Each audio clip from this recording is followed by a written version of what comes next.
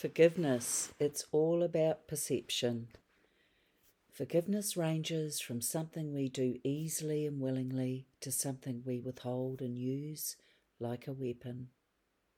The problem being we don't recognise a fundamental truth. If we don't forgive someone, it eventually remains only us who are hurt by it.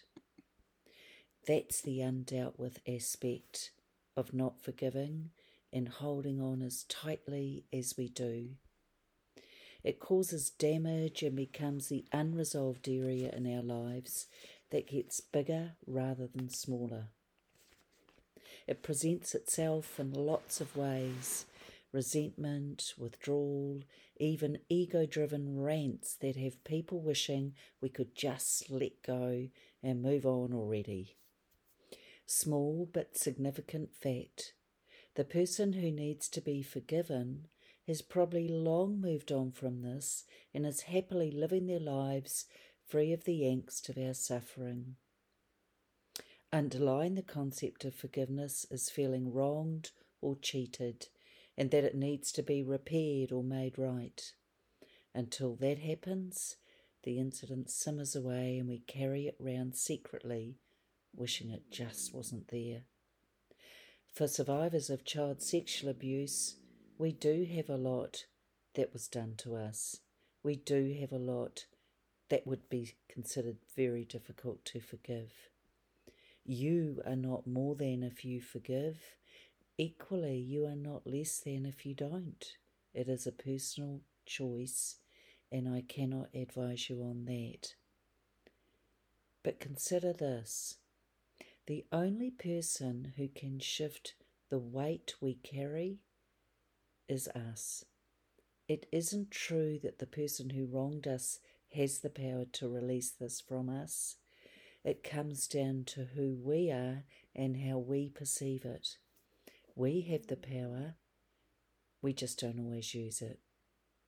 The advantage of knowing this is that we can use it to free ourselves from this dead weight we insist on carrying, because we are right and they are wrong.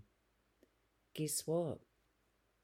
Being right in this situation can feel overrated because it comes at the cost to us of our peace of mind and our relationship with ourselves. I'm not saying we should dismiss how we feel or discount how much damage has been done.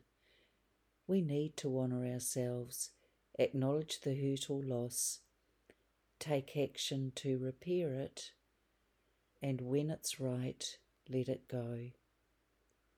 Please don't misunderstand. This isn't to let anybody off the hook. Rather, it's to let ourselves off the hook. We don't always recognise how much energy and time we put into harbouring this.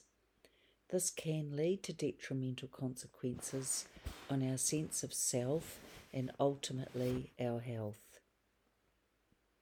It takes a big person to forgive, and especially for us as survivors, because the damage that was done is almost incalculable.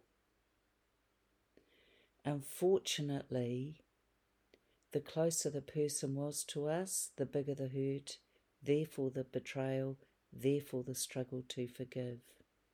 Again, it doesn't make you more than if you do forgive. Equally, it doesn't make you less than if you don't. It is 100% your choice and personal to you. I've had to learn to forgive people in my life, not for their sake, but for my own.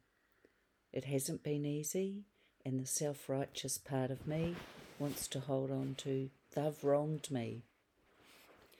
But life has taught me I end up perpetuating the cycle and wronging myself. I found a simple formula that worked for me. It may just reach out and resonate with you.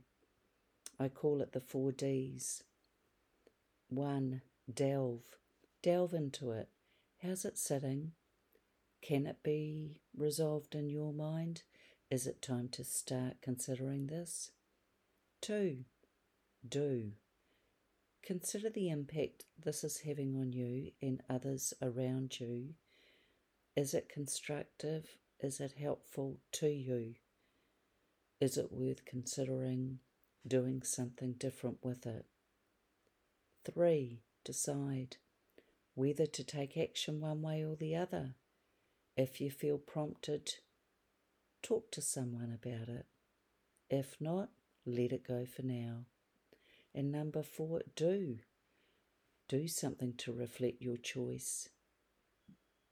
See it as a new beginning, or find a way to be free of it once and for all. The beauty of choosing and action means we let go of this burden and create space for a more joy-filled life. However form this takes for you will be the best solution.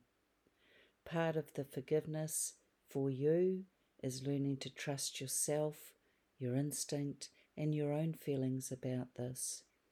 Your sixth sense is usually right and a good guide for where things really lie. Final question. Can you forgive these people to free you? Are you worth having more joy in your life? I think so. Till next week.